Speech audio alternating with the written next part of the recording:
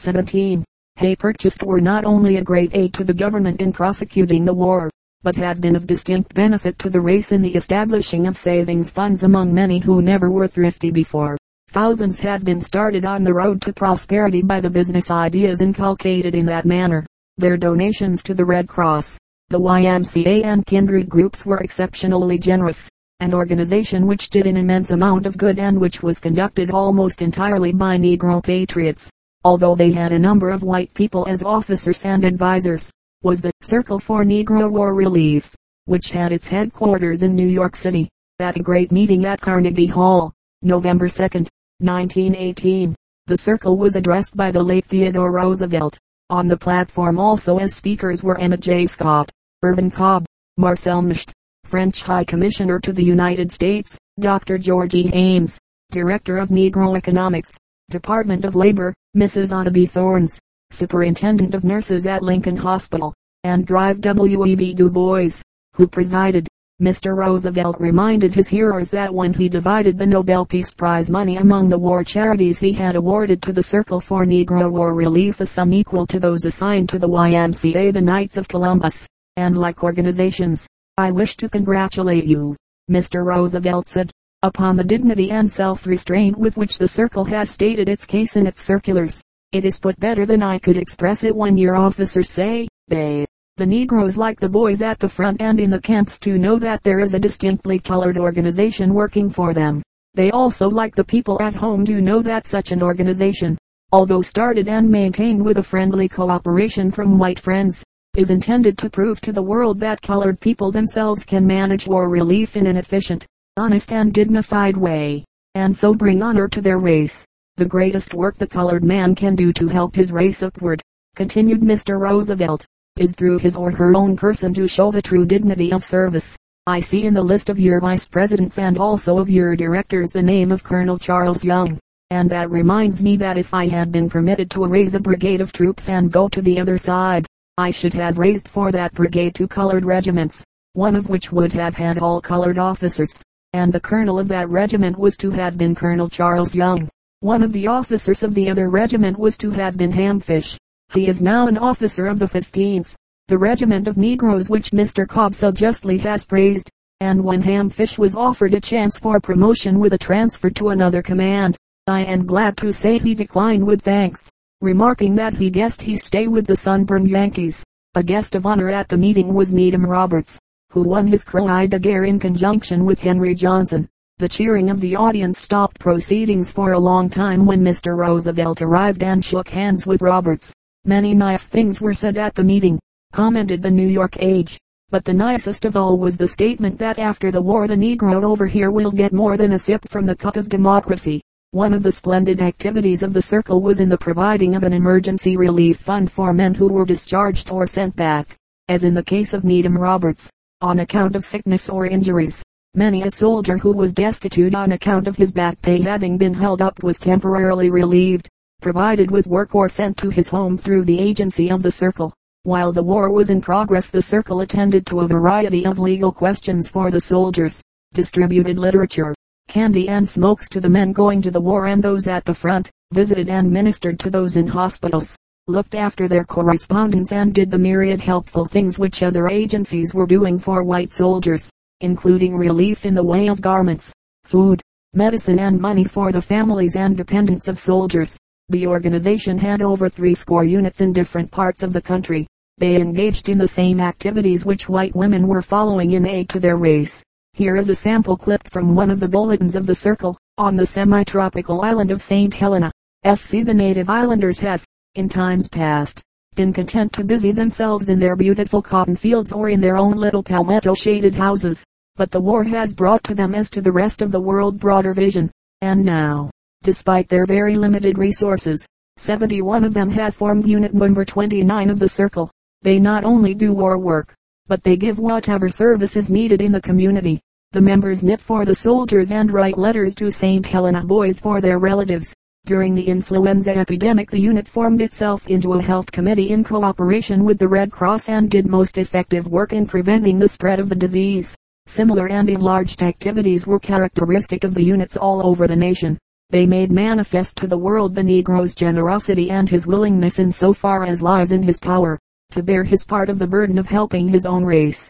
After the war the units of the circle did not grow weary. Their inspiration to concentrate was for the relief of physical suffering and need, to assist existing organizations in all sorts of welfare work. As they had helped soldiers and soldiers' families, they proposed to extend a helping hand to working girls, children, invalids and all Negroes deserving aid, to the lasting glory of the race and the efficient self-sacrificing spirit of the men engaged, was the wonderful work of the Negro Young Men's Christian Association among the soldiers of this country and overseas. Some day a book will be written dealing adequately with this phase of war activity. The best writers of the race will find in it a theme well worthy of their finest talents. The subject can be touched upon only briefly here. To the untiring efforts and great ability of Drive J. E. Moreland, Senior Secretary of the Negro Men's Department of the International Committee, with his corps of capable assistants at Washington, belongs the great credit of having organized and directed the work throughout the war. Not a serious complaint has come from any quarter about the work of the YMCA workers. Not a penny of money was wrongfully diverted and literally not a thing has occurred to mar the record of the organization. Nothing but praise has come to it for the noble spirit of duty, goodwill and aid which at all times characterized its operations. The workers sacrificed their pursuits and pleasures, their personal affairs and frequently their remuneration. Times innumerable they risked their lives to minister to the comfort and well-being of the soldiers. Some deeds of heroism stand forth that rank along with those of the combatants. The splendid record achieved is all the more remarkable and gratifying when the extensive and varied personnel of the service is taken into consideration. No less than 55 YMCA centers were conducted in cantonments in America, presided over by 300 Negro secretaries. 14 additional secretaries served with student Army Training Corps units in our colleges. 60 secretaries served overseas, making a grand total of 374 YMCA secretaries doing war work. Excellent buildings were erected in the cantonments here and the camps overseas, which served as centers for uplifting influences, meeting the deepest needs of the soldier's life. In the battle zones were the temporary huts where the workers resided, placed as near the front lines as the military authorities could permit. Many times the workers went into the most advanced trenches with the soldiers, serving them tobacco, coffee, chocolate, etc., and doing their utmost to keep up spirits and fighting morale. Much of the uniform good discipline and behavior attributed to the Negro troops undoubtedly was due to the beneficial influence of the men and women. As an example of the way the work was conducted it is well to describe a staff organization in one of the buildings. It was composed of a building secretary, who was the executive, a religious work secretary, who had charge of the religious activities, including personal work among the soldiers, Bible class and religious meetings, an educational secretary, who promoted lectures, educational classes and used whatever means he had at hand to encourage intellectual development, and a physical secretary, who had charge of athletics and various activities for the physical welfare of the soldiers. He worked in closest relationship with the military officers and often was made responsible for all the sports and physical activities of the camp. Then there was a social secretary, who promoted all the social diversions, including entertainments, stunts and motion pictures, and a business secretary, who looked after the sales of stamps, postcards and such supplies as were handled, and who was made responsible for the proper accounting of finances. The secretaries were either specialists in their lines or were trained until they became such.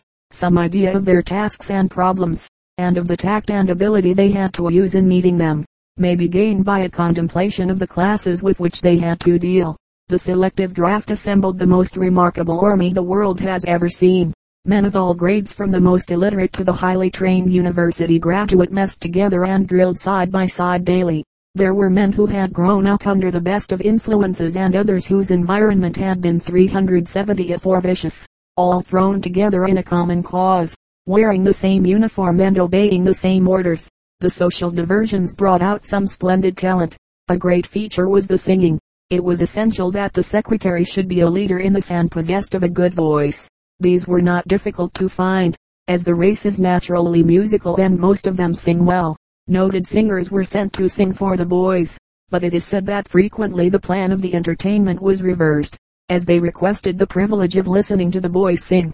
A wonderful work was done by secretaries among the illiterates. Its fruits are already apparent and will continue to multiply. They found men who hardly knew their right hand from their left. Others who could not write their names are said to have wept with joy when taught to master the simple accomplishment. Many a poor illiterate was given the rudiments of an education and started on the way to higher attainments. Headquarters of the overseas work was at Paris, France, and was in charge of E.C. Carter, formerly senior student secretary in America, and when war was declared, held the position of National Secretary of India. Much of the credit for the splendid performance of the workers abroad belonged to him and to his able aide, Dr. John Hope, president of Morehouse College, Atlanta, GA. The latter went over in August, 1918, as a special overseer of the Negro YMCA. 3 distinguished Negro women were sent over as hostesses, with a secretarial rating. During the war, their work was so successful that 20 additional women to serve in the same capacities were sent over after the close of hostilities. They were to serve as hostesses, social secretaries and general welfare workers among the thousands of Negro soldiers who had been retained there with the Army of Occupation and the Service of Supply. The first Negro woman to go abroad in the YMCA service was Mrs. Helen Curtis of 208 134th Street, New York, in May, 1918. For a number of years she had been a member of the Committee of Management of the Colored Women's Branch of the YMCA and had assisted at the Camp Upton Hostess House. Her late husband, James L. Curtis, was Minister Resident and Consul General for the United States to Liberia. Mrs. Curtis lived in Monrovia, Liberia, until her husband's death there. She had also lived in France, where she studied domestic art for 2 years. Being a fluent speaker of the French language, her appointment was highly appropriate. So successful was the appointment of Mrs. Curtis that another Negro secretary in the person of Mrs. Eddie Hunt on 575 Green Avenue, Brooklyn, NY followed the next month. Her husband was for many years senior secretary of the International Committee of the YMCA Negro Men's Department, and her own work had always been with the organization. A short time later Miss Catherine Johnson of Greenville, Ohio, followed in the wake of Mrs. Curtis and Mrs. Hunton. She is a sister of Dr. Johnson of Columbus, Ohio, appointed early in 1919 minister to Liberia. No less successful at home than abroad was the work of the YMCA among the Negroes in cantonments and training camps. It is known that the services rendered by the association to the officers' training camp at Fort Des Moines had much to do with making that institution such a remarkable success. From that time on comment was frequent that the best work being done by the association in many of the camps was done by Negro secretaries. The heroic exploit of Professor Cook, the secretary, which secured him a recommendation for the Distinguished Service Cross, is mentioned elsewhere. It was only equaled by the valiant performance of A.T. Banks of Dayton, Ohio, a Negro secretary who went over the top with the 368th Infantry. Secretary Banks, during the action, tarried to give aid to a wounded soldier. The two were forced to remain all night in a shell hole. During the hours before darkness and early the following morning they were targets for a German sniper. The secretary succeeded in getting the wounded man back to the lines, where he then proceeded to organize a party to go after the sniper. They not only silenced him, but rendered him unfit for any further action on earth. Mr. Banks returned to America with the sniper's rifle as a souvenir. His work was additionally courageous when it is considered that he was a non-combatant and not supposed to engage in hostilities. Had he been taken by the Germans he would not have been accorded the treatment of a prisoner of war, but undoubtedly would have been put to death. Were the records sufficiently complete at the present time to divulge them, scores of examples of valorous conduct on the part of the workers, Red Cross and other non-combatants who ministered to Negro soldiers could be recounted. The work of all was of a noble character. It was accompanied by a heroic spirit and in many cases by great personal bravery and sacrifice. Chapter XXVII. Negro in Army personnel. His mechanical ability required skill at special trades. Victory depends upon technical workers. Vast range of occupations. Negro makes good showing percentages of white and black figures for general service. In 1917 and 1918 our cause demanded speed. Every day that could be saved from the period of training meant a day gained in putting troops at the front. Half of the men in the army must be skilled at special trades in order to perform their military duties. To form the units quickly and at the same time supply them with the technical ability required, The army had to avail itself of the trade knowledge and experience which the recruit brought with him from civil life. To discover this talent and assign it to those organizations where it was needed was the task of the Army Personnel Organization. The Army could hardly have turned the tide of victory if it had been forced to train from the beginning any large proportion of the technical workers it needed. Every combat division required 64 mechanical draftsmen, 63 electricians, 142 linemen, 10 cable splicers, 156 radio operators, 29 switchboard operators, 167 telegraphers, 360 telephone repairmen, 52 leather and canvas workers, 78 surveyors, 40 transitmen, 62 topographers, 132 auto mechanics, 128 machinists, 167 utility mechanics, 67 blacksmiths, 151 carpenters, 691 chauffeurs auto and truck, 128 tractor operators and 122 truckmasters. Besides these specialists, each division required among its enlisted men those familiar with 68 other trades. Among the latter were dock builders, structural steel workers, bricklayers, teamsters, hostlers, wagoners, aidsmen, cooks, bakers, musicians, saddlers, crane operators, welders, rigging and cordage workers, stevedores and longshoremen. Add to these the specialists required in the technical units of engineers, ordnance, air service, signal corps, tanks, motor corps and all the services of supply, and the impossibility of increasing an army of 190.000 in March 1917 to an army of 3.665.000 in November 1918 becomes apparent unless every skilled man was used where skill was demanded. To furnish tables showing the number of Negroes which the selective draft produced for the various occupations mentioned was at the compilement of this work not practicable. In many cases the figures for white and black had not been separated. The Army Personnel Organization did not get into the full swing of its work until well along in 1918. A good general idea of the percentages of white and black can be gained from the late drafts of that year. Figures for white drafts were not available with the exception of that of September 3rd. But a very fair comparison may be made from the following table showing some occupations to which both whites and blacks were called.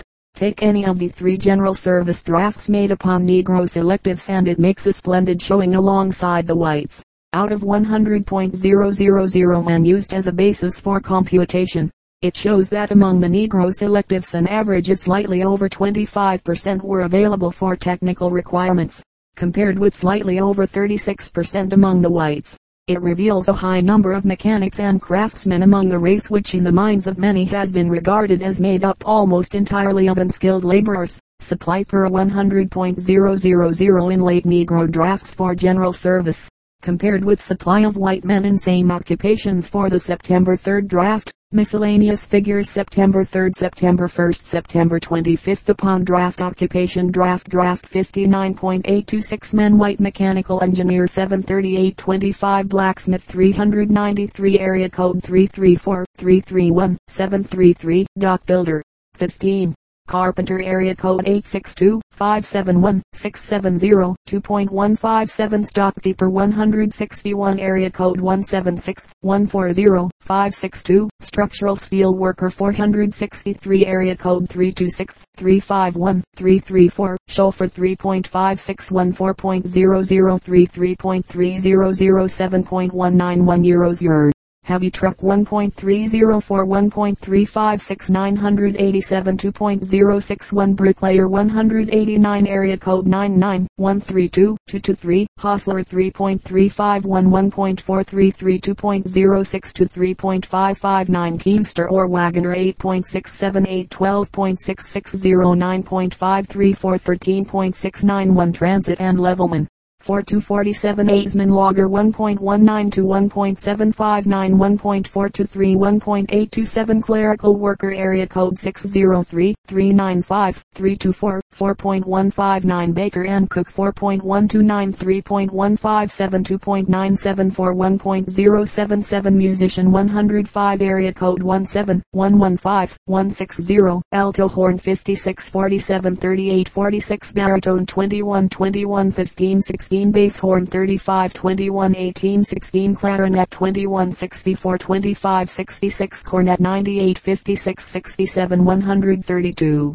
flute 21 529 saxophone 7 13 10 23 trap drum 217 197 146 trombone 42 69 40 67 bugler 14 13 12 24 saddler 26 3 12 crane operator hoistman 21 39 42 44 crane operator pile driver 13 12 7 crane operator shovel 13 5 30 oxyacetylene welder 21 8 44 rigger and cordage worker 49 77 57 40 stevedore cargo handler 161 34 68 10 longshoreman 652 664 651 15 26.413 27.708 23.544 38.473 figures are for general service drafts and do not include the enlarged list of occupations for which both whites and Negroes were selected.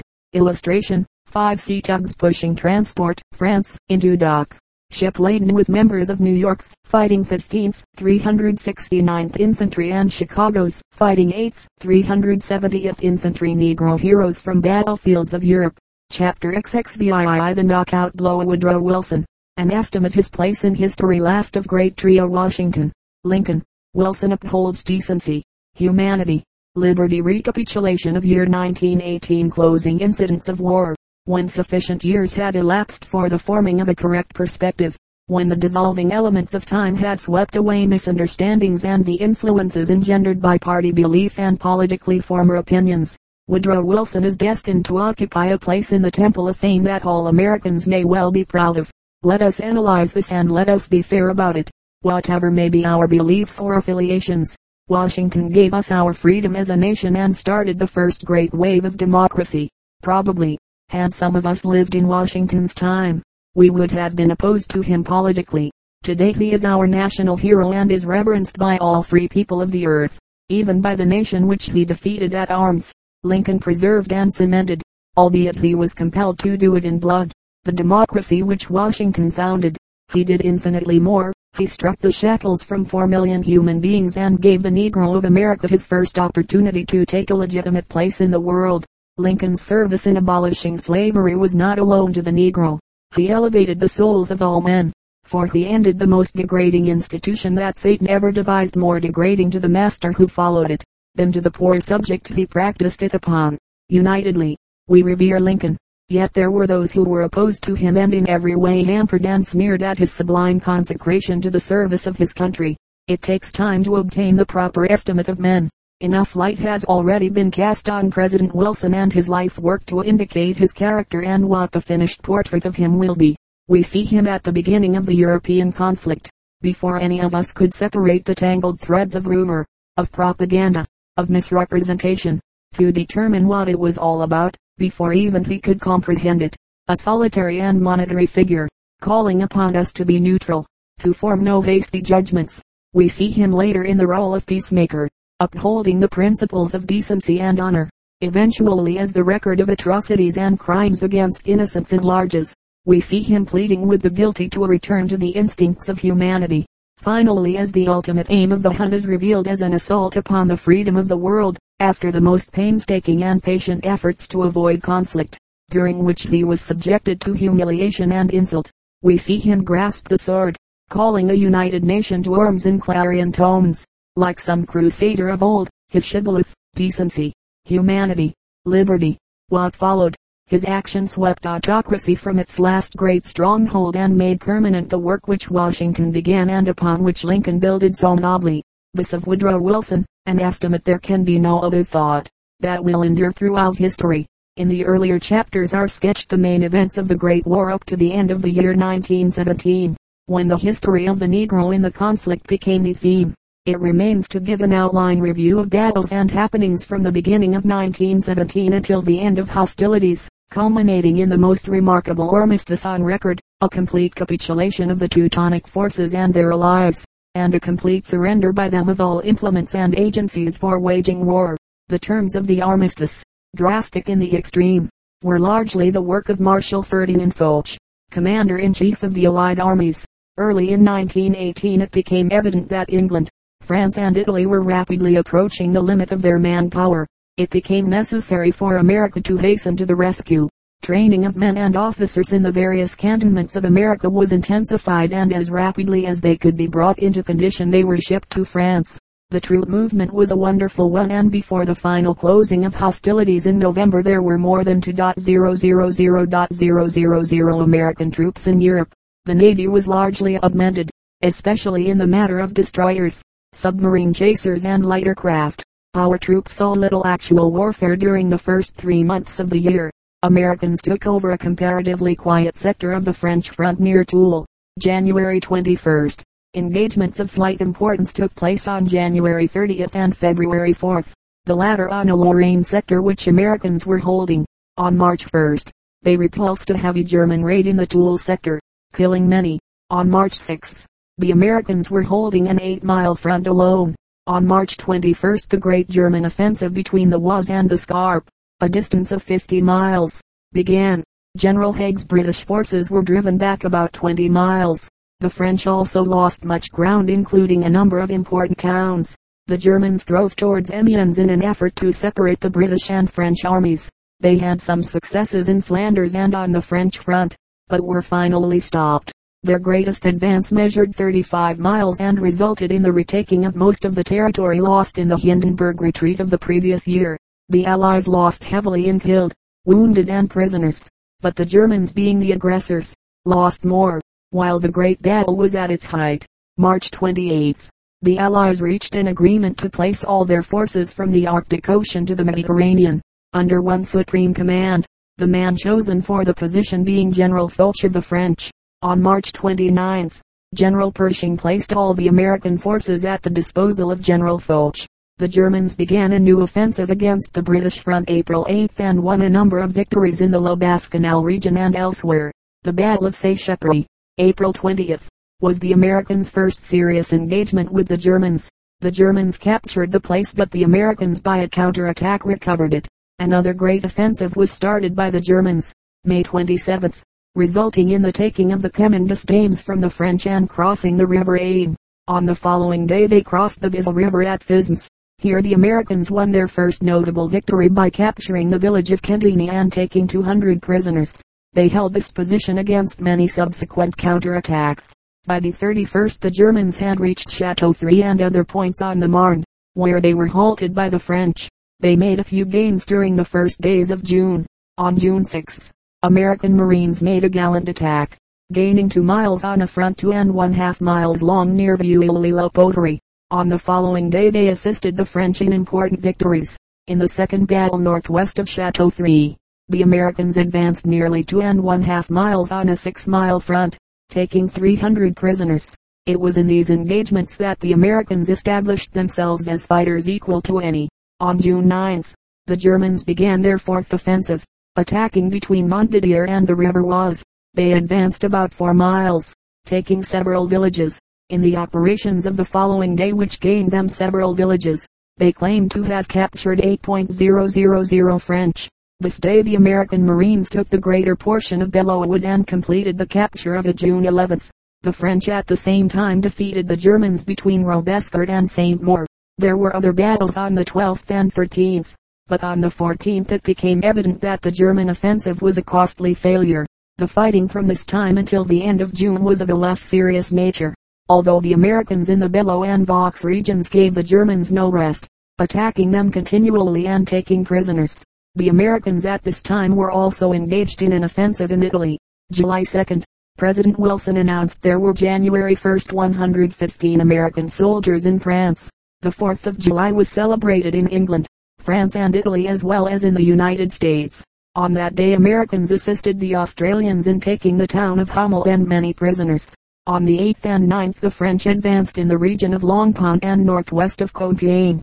On the 12th they took Castel and other strong points near the west bank of the Avre River. July 14th, the French national holiday was observed in America, and by the American soldiers in France. The fifth and last phase of the great offensive which the Germans had started in March, began July 15th, in an attack from Château-Thierry to Massagnes. along a 65-mile front and crossing the Marne at several places. At Chateau 3 the Americans put up a strong resistance, but the enemy by persistent efforts finally succeeded in getting a footing on the south bank. The battle continued east and west of Rheims, with the Allies holding strongly and the Germans meeting heavy losses, while the Germans were trying to force their way regardless of cost, in the direction of Chalons and Epernay. General Foch was preparing a surprise in the Villers-Cotterets forest on the German right flank. In the large force collected for the surprise were some of the best French regiments, together with the famed Foreign Legion, the Moroccan Regiment, and other crack troops including Americans. On the morning of July 18th, a heavy blow,